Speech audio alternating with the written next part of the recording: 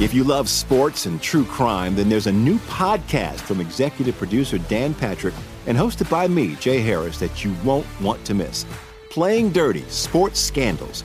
Each week, I'm squeezing the juiciest details from some of the biggest sports scandals ever. I'm talking Marcus Dixon, Olympic gymnastics, Cain Velasquez, salacious Super Bowl-level scandals. Join me on the dark side of sports by listening to Playing Dirty: Sports Scandals on the iHeartRadio app, Apple Podcasts, or wherever you get your podcasts. I'm Hannah Storm, and my new podcast, NBA DNA with Hannah Storm, chronicles my 6 decades in professional basketball. From growing up in the sport to becoming one of sports TV's first female broadcasters. Join me as I dig deep into the game's history, unearth some wild stories, and talk to my friends from the world of basketball, from Dr. J to Charles Barkley. It's been a wild ride, and now I get to take you with me. Listen to NBA DNA with Hannah Storm on the iHeartRadio app, Apple Podcasts, or wherever you get your podcasts. Hi, I'm Michael Rappaport. And I'm Kibi Rappaport. And together we're hosting Rappaport's Reality Podcast. We have a passion for reality TV, and we're inviting you into our living room. We're dissecting the drama, and we're giving praise to the single greatest form of entertainment on television today. That is right. Reality TV is the greatest form of entertainment on television today. Listen to Rappaport's Reality with me, Kibi Rappaport. And me, Michael Rappaport, on the iHeartRadio app, Apple Podcast, or wherever you get your podcast.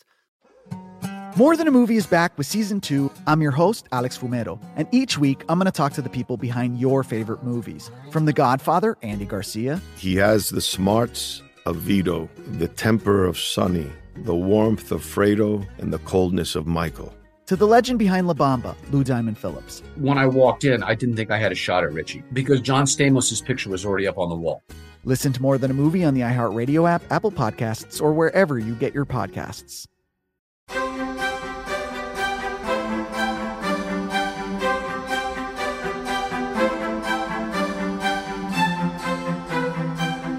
And we continue with our American stories. When Margie Siegel was a teenager, she had a boyfriend with a motorcycle. The boyfriend, he was forgettable. The motorcycle, well, it wasn't. Since that time, she's written about motorcycle history for Classic Bike, for Motorcyclist, Motorcycle Collector, American Iron, and Motorcycle Classics. She is also vintage editor for Ironworks Motorcycle Magazine. Here she is with the story of Harley-Davidson.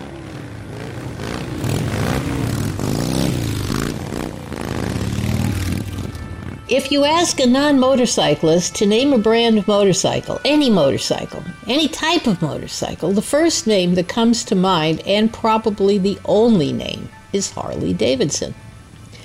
Harleys are not only well known, they inspire a lot of passion.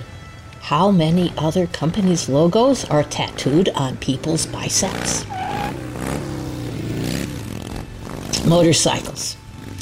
There is something about motorcycles, the experience of moving through the air at speed, that attracts people.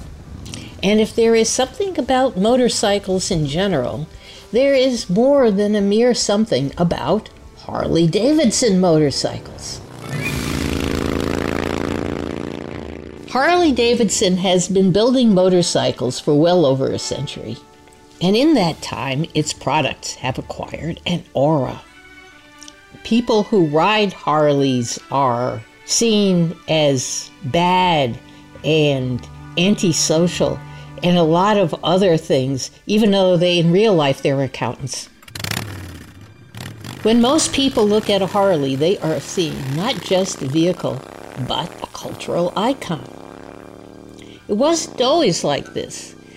When the Davidson brothers and their friend William Harley started out to build motorcycles at the turn of the 20th century, they were only one of over 100 small American motorcycle factories, all scheming and competing and trying to make it big.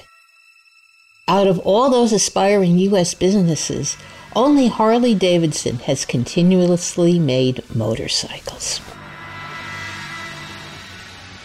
William S. Harley and Arthur Davidson, who were the two friends who got Harley-Davidson off the ground, grew up in Milwaukee, Wisconsin. And they may have been in the crowd when Edward Pennington, a confidence man, I mean a real crook, and he shuttled between the USA and England, depending on which country was getting a little too hot for him, and he demonstrated a motor-powered cycle in Milwaukee in 1895. This was a huge deal. Although no one has ever figured out how Pennington's motorcycle ran because the design violated several basic laws of physics. This event may have sparked the idea of building a motorcycle in William and Arthur's minds. Well, in 1900, it was very possible to build a motorcycle without violating several laws of physics. Many of the necessities for a successful motorcycle had been invented by the 1890s. The French Didion Bouton company was manufacturing a lightweight and relatively reliable inlet over-exhaust engine that could be adapted for use in a two-wheeler. And at this time, a lot of people had been riding bicycles and were getting very tired of riding bicycles uphill and were looking for something that would help get from point A to point B and have you arrive at point B not totally exhausted. The Didion Bouton motor was being imported to the United States, where it was dissected and copied. By 1902, at least 13 different companies were building motorcycles in the United States, and they were all using variations of the Didion motor. Either they were using the principles that the Didion motor was built on, or they were just simply copying it. Now, although the Harley-Davidson motor used the same valve configuration of the Didion motor, it wasn't a copy. They were doing their own effort. Arthur Davidson had 3 brothers, and he got joined in his effort by his brothers. And by 1903, a prototype was built, tried out, found to not have enough horsepower, and scrapped in favor of a second prototype, which was a success. It did get you up a hill. And there were some big hills in Milwaukee. The first bike was sold in 1904. Within a few years, the enterprise was selling motorcycles, hiring employees, and very important if you want to stay in business, making money. Now, what distinguished Harley and the Davidsons' effort from the numerous other backyard motorcycle factories that were springing up at this time? Harley-Davidson had a lot of advantages. First, location. Location and location. Location is very important in Milwaukee, Wisconsin, was a center of the American Industrial Revolution. Along with nearby sources for the raw materials needed to build motorcycles, Milwaukee was well served by both railroads and Great Lakes steamers. Bringing in iron and tires and sending out a completed product was not difficult or really expensive. Milwaukee boasted a skilled workforce that needed little training to produce quality goods. And lastly, but not leastly, Milwaukee produced beer. And beer has always been important to motorcycling. The second thing that Harley-Davidson had going for it was quality control. Due to the factory's competent workforce, the Harley-Davidson was well built and, for its time, reliable. It had more cubic capacity and more horsepower than competing efforts. Although Harley-Davidsons were not particularly innovative, nobody cared at this point. What people wanted to do was get to work, or get to wherever they were going. Now, you may ask, why didn't they just jump in their cars? Well, in 1903, there were cars, and they were expensive, and they were complicated, and they needed constant maintenance. And motorcycles were actually faster, and you needed some place to keep a car. And if you lived in the city, you had no place to keep a car. And the people who had cars were rich and had enough money to hire a chauffeur. And the chauffeur would spend all day basically maintaining the car when the chauffeur was not driving Milady about to tea or wherever she was going. Harleys at this point were transportation. There was no aura involved. The major thing that people looked at for a Harley was, this is cheaper than a horse and buggy, and I can get where I'm going on time. The third thing that Harley-Davidson had going for it was that it courted investors and it avoided borrowing money. Indian, the largest motorcycle manufacturer of the pre-World War I period, borrowed huge sums of money in order to build a foundry. The banks interfered with the operation of Indian, to the point where Hendy and Hedstrom, the founders, both retired. In contrast, Harley's investors either didn't meddle with the business or offered good advice, which to the brothers and Harley's credit was listened to and acted on. So here you have a well and efficiently run company making quality goods, and the last thing that Harley-Davidson had going for it was that it marketed these quality goods in a cost-effective manner. Arthur Davidson rode hundreds of miles to demonstrate his motorcycle and sign up dealers, while Indian and several other manufacturers supported the hugely expensive and total bloodbath sport of board track racing.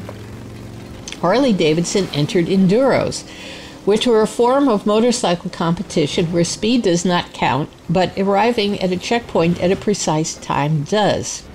Early enduro competitions emphasized reliability and an ability to cope with varying road conditions, which is exactly what the person of the time was interested in. But one of the brothers, Walter Davidson, entered these endurance races on a regular basis. He did very well with them. And you're listening to Margie Siegel tell the story of Harley-Davidson. When we come back, more of the story here on Our American Stories.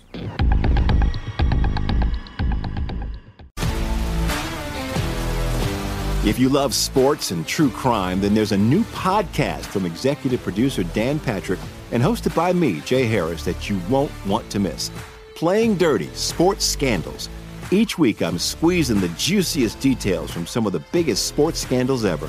I'm talking Marcus Dixon, Olympic gymnastics, Cain Velasquez, salacious Super Bowl-level scandals. Join me on the dark side of sports by listening to Playing Dirty: Sports Scandals on the iHeartRadio app, Apple Podcasts, or wherever you get your podcasts. I'm Hannah Storm, and my podcast, NBA DNA with Hannah Storm, digs deep into the history of professional basketball, along with my own, as one of the first female sportscasters. Now let's get you up to speed on what else happened around the NBA today. We talk to all sorts of people I interacted with, from Dr. J to Charles Barkley, and recap iconic moments. Yes, he's got it. Here he comes.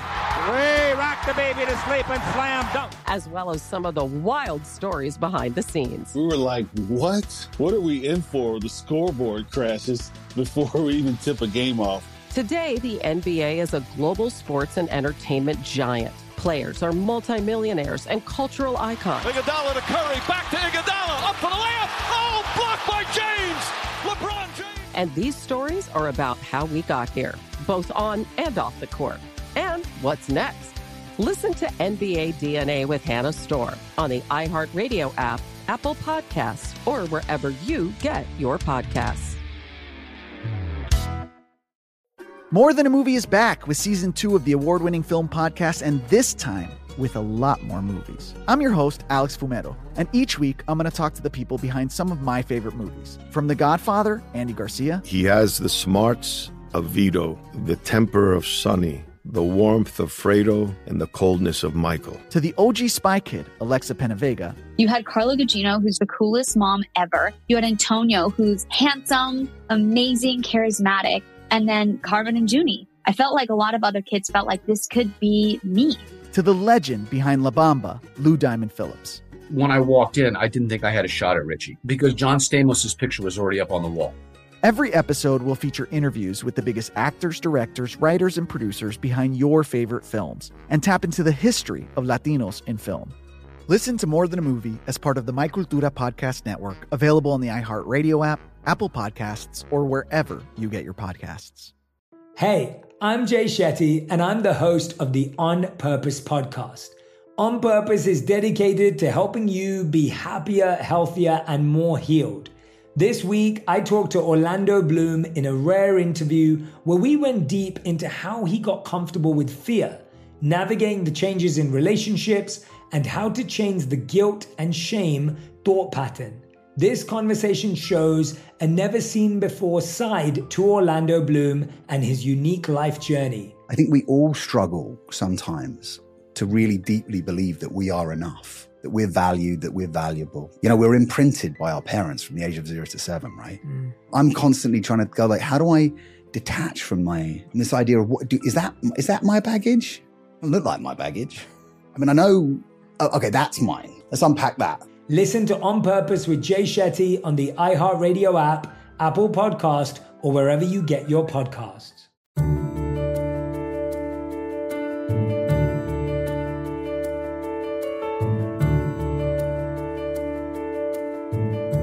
And we continue with our American stories. Harley and the Davidson brothers began competing with their motorcycles in endurance competitions where speed didn't count, but ruggedness and reliability did. Here again, Margie Siegel. By 1908, Harley-Davidson was well known in the upper Midwest, but pretty obscure nationwide. That year, everything changed. Walter Davidson won a national enduro. This win was widely reported on. It put the company on the map, and sales went from 150 bikes for the year of 1907 to 1,140 bikes sold in the year 1909, and 3,852 motorcycles sold in 1912.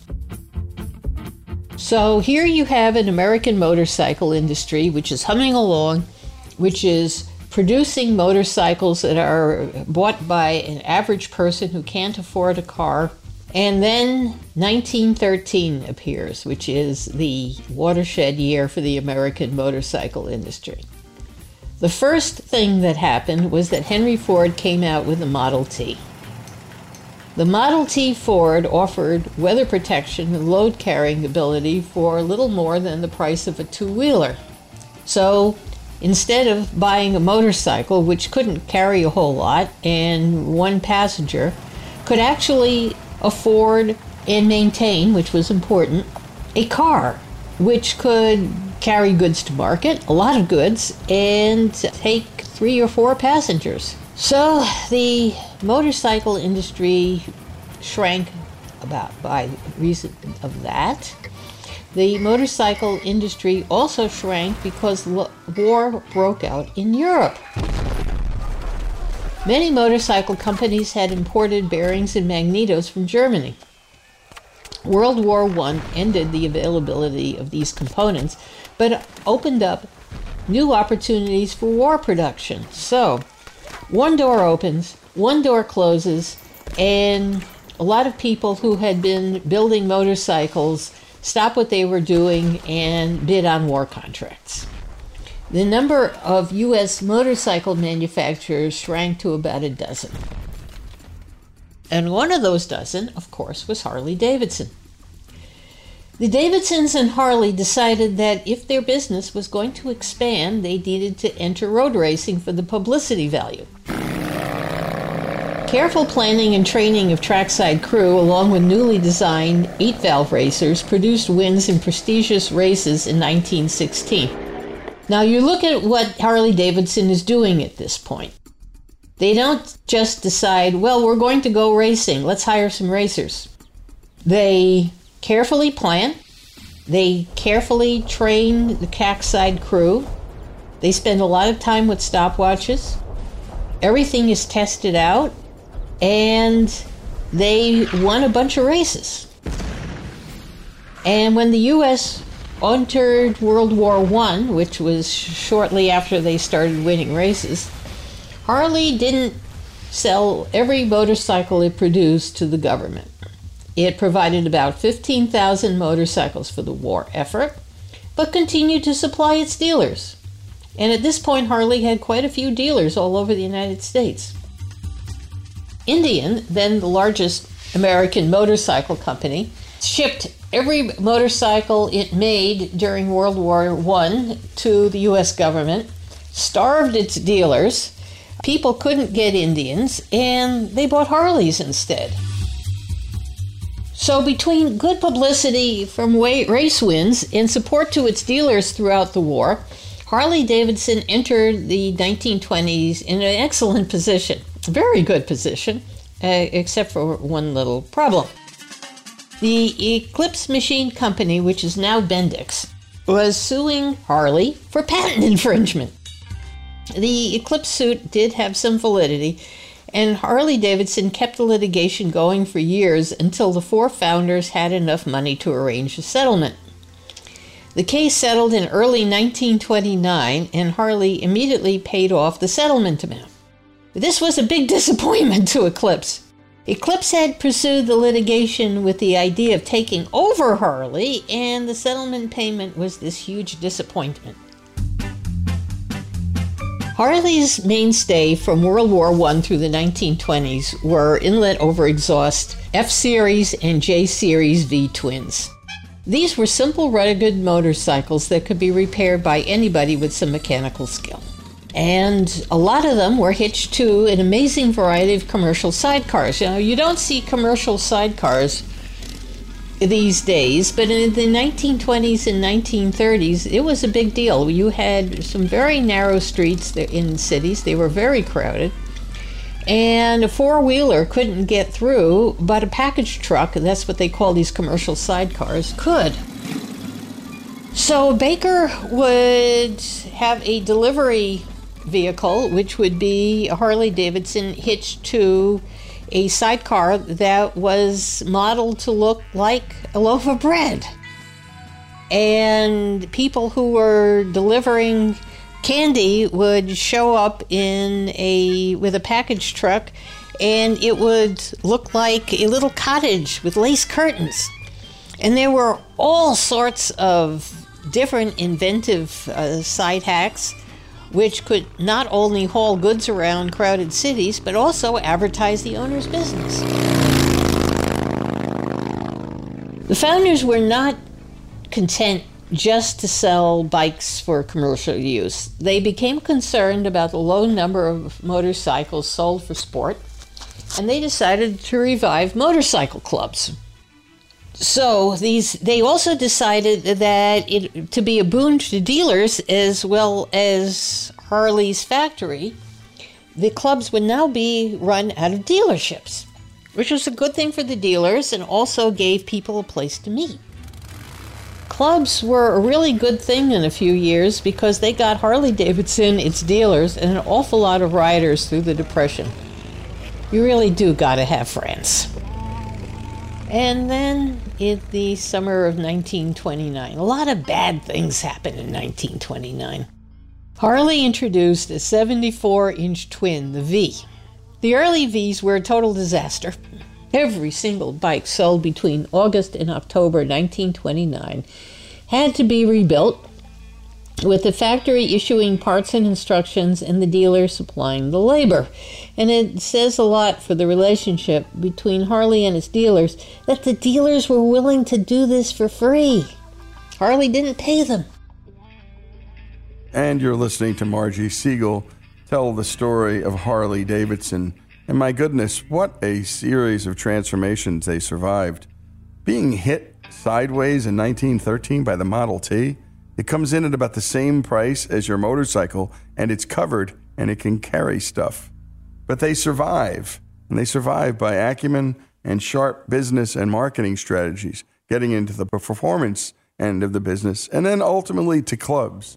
In other words, how to build a brand. When we come back, more of this remarkable story, the story of Harley-Davidson, and it's a Milwaukee story. And location, well, it's true, Chicago, Milwaukee, at the heart of the Industrial Revolution, the Great Lakes, access to railroads, access to goods and supplies, and Harley-Davidson took advantage of all of it. When we come back, more of this remarkable story here on Our American Stories.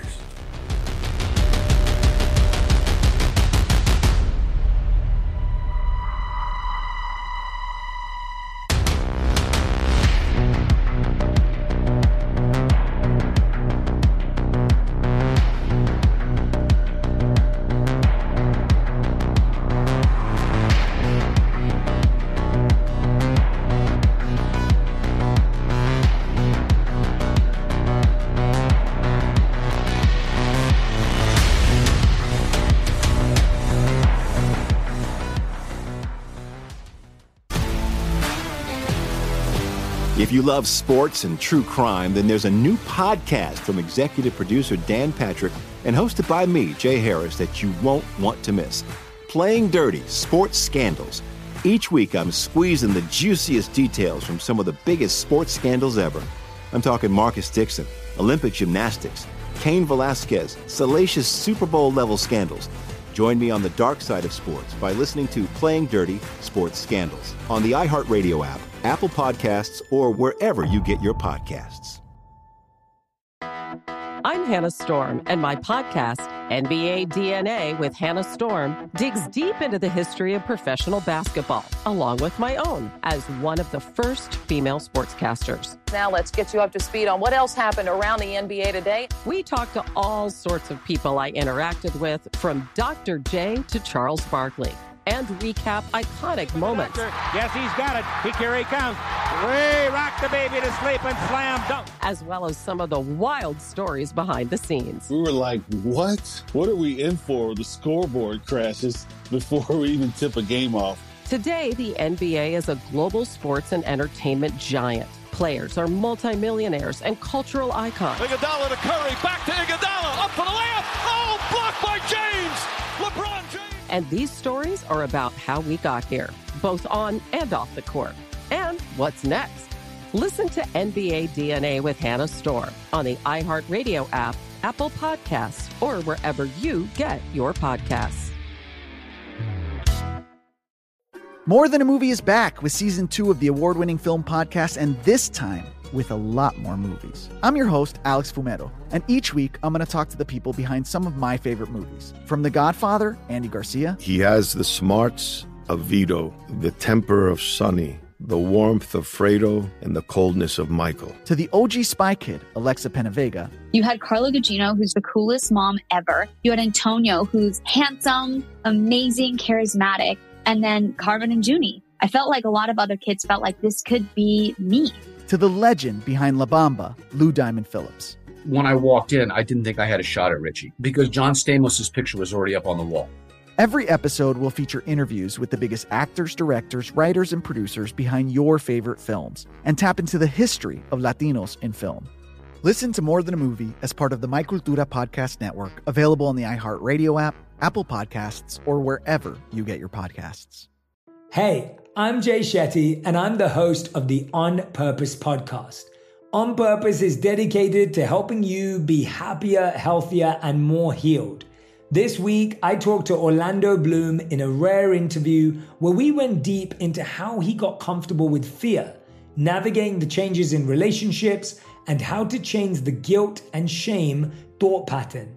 This conversation shows a never-seen-before side to Orlando Bloom and his unique life journey. I think we all struggle sometimes to really deeply believe that we are enough, that we're valued, that we're valuable. You know, we're imprinted by our parents from the age of 0 to 7, right?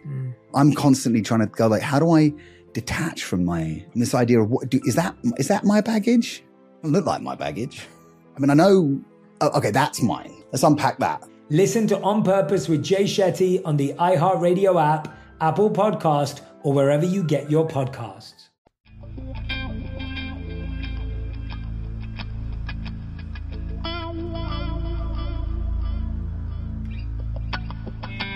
And we return to our American stories. For the 1929 model year, Harley-Davidson introduced their first side-valve V-twin engine motorcycle. It was a disaster. But because Harley had built a great relationship with its dealers, the dealers pledged to provide the labor for free, with the factory providing parts and instructions for rebuilding the engines. Here again, Margie Siegel. Now, the side valve disaster got straightened out. People started buying motorcycles again, and then they stopped buying motorcycles because the Depression started to take hold. The factory had to lay off a lot of workers. Dealers had to cut their operations to the bone, but the goodwill Harley had built up over the past 30 years got the company through. Harley collaborated with Indian. By this time, Excelsior Henderson had gone out of business due to the Depression, to encourage club racing under new Class C rules. Class C was another good thing that happened during the Depression. This was amateur racing, and people would go out and race, and their club would come out and support them, and people would have fun and enjoy themselves and not be quite so depressed. And the companies were encouraging this because they were too broke to hire a factory team. In 1936, Harley produced the Knucklehead, which was its overhead valve twin. And the new Knucklehead stirred interest in sales. So Harley's doing better, but now it's facing a new challenge. You see, things go up, things go down, and we're looking at World War II. After numerous tests, Harley won the U.S. Army contract for motorcycles, in large part due to what Harley has always traded on: rugged construction, a larger motor, and quality control. The other candidates for that contract just broke down more.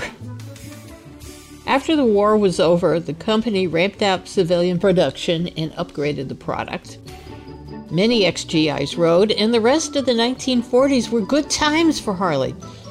However, within a few years, veterans were settling down, raising families, and trading the motorcycle in for a washing machine, and the good times kind of ran out. In the 1950s, sales dropped to the point where Harley-Davidson sometimes took on subcontract work for General Motors.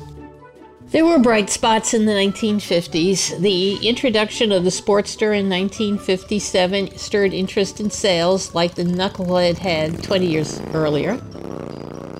And people did keep riding. Some people did. The number of people who rode dropped a lot.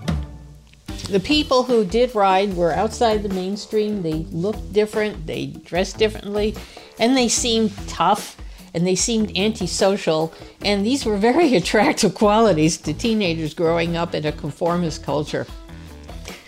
Now here we have the aura starting. Harley is becoming synonymous with toughness and attitude, and some people really like that idea. But it wasn't enough people, so there weren't a lot of Harleys sold.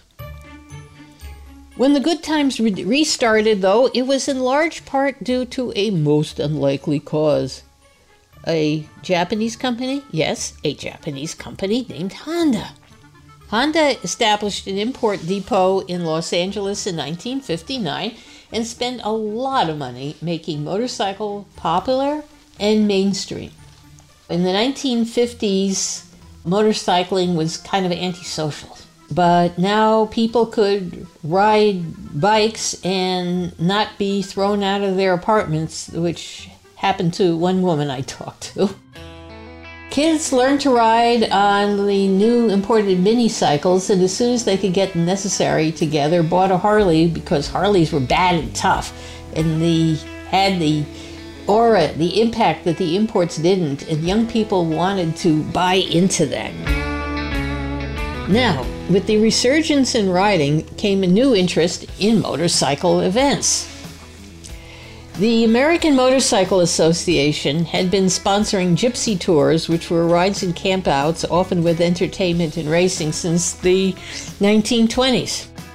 The 1949 Hollister event was part of a gypsy tour. This is the event that ended up on the cover of Life magazine. Now, for the record, nothing happened. I'm sorry, nothing at all happened. I've talked to several people who were there. A whole bunch of people showed up. This was a family event. Their wives and girlfriends showed up. This was not an invasion force. And people drank some beer and enjoyed themselves. The cops closed off a couple of streets for drag racing. There were some bar fights. People got busted for drinking too much. I mean, what's different than the normal Saturday night? The photo with the guy on the bike surrounded by bottles was staged by a bored Life magazine photographer who was tired of standing around there and not seeing anything to photograph. In the 1960s, these events, Laughlin, Daytona Beach, Loudon, and the granddaddy of them all, Sturgis, exploded. Thousands of people showed up for the experience of hanging out with fellow bikers and watching some racing and drinking a little beer. These events and many smaller local events have continued to the present day. There's a myth that bikers are loners. In reality, much of motorcycling is very social. All these events are social events. So here we have Harley-Davidson. Motorcycling is becoming real popular, and the company is trying to expand to catch the wave of motorcycle interest, but years of low sales had emptied out the capital reserves, and it can't do it.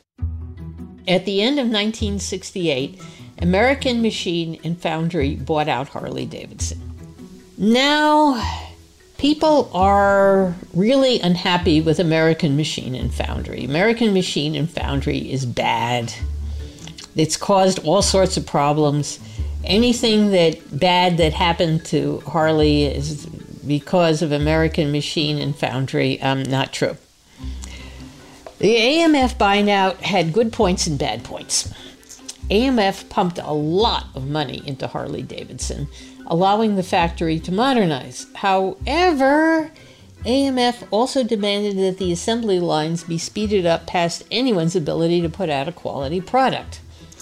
And selling an unreliable motorcycle to some large guys who are not really patient and understanding is kind of not a good idea. Irate customers and unhappy dealers demanded that something be done. In 1981, a group of Harley executives, aided by a friendly bank, arranged a buyout. Harley was its own company again, and after a few rocky years, and it was really rocky for a few years, started to regain customer trust and respect. Harley also started its own company club, Harley Owners Group, which is called HOG mostly, and it continues to be a social center for riders based on the local dealership. You see how all these ideas just get recycled, but they get recycled because they work, and people like them. HOG is so successful that it is studied in business administration programs. So the years after the buyout were boom times for Harley once they got over that hump. There were wait lists for new bikes. Harley-Davidson fielded a flat track racing team, sponsored different road racing efforts, and even built its own road racer. And it also upgraded the product. The Evolution motor of the 1980s gave way to the twin cam, also known as Twinkie, of the 21st century, and later to the Milwaukee 8 for 8-valve. So here's to Harley-Davidson. Harley-Davidson has weathered changing tastes, environmental protection legislation, economic ups, economic downs, and ups and downs in the business environment. The company has successfully dealt with all challenges in the last 118 years, and it's coming up with new stuff. It just introduced an electric motorcycle, the Livewire, and a new adventure bike with a new engine. So crack open a beer and drink a toast. Here's to Harley-Davidson and the next 118 years of great motorcycles. Margie Siegel, signing off. And a great job by Greg Hengler, and a special thanks to Margie Siegel for telling the story of Harley-Davidson. By the way, order her book, Harley-Davidson, A History of the World's Most Famous Motorcycle. Go to Amazon.com for the usual suspects. It's a terrific read. And in the end, well, it chronicles the sheer fun and love of riding a Harley. And if you haven't done it, by the way, you don't know what you're missing. This is Lee Habib, and this is Our American Stories.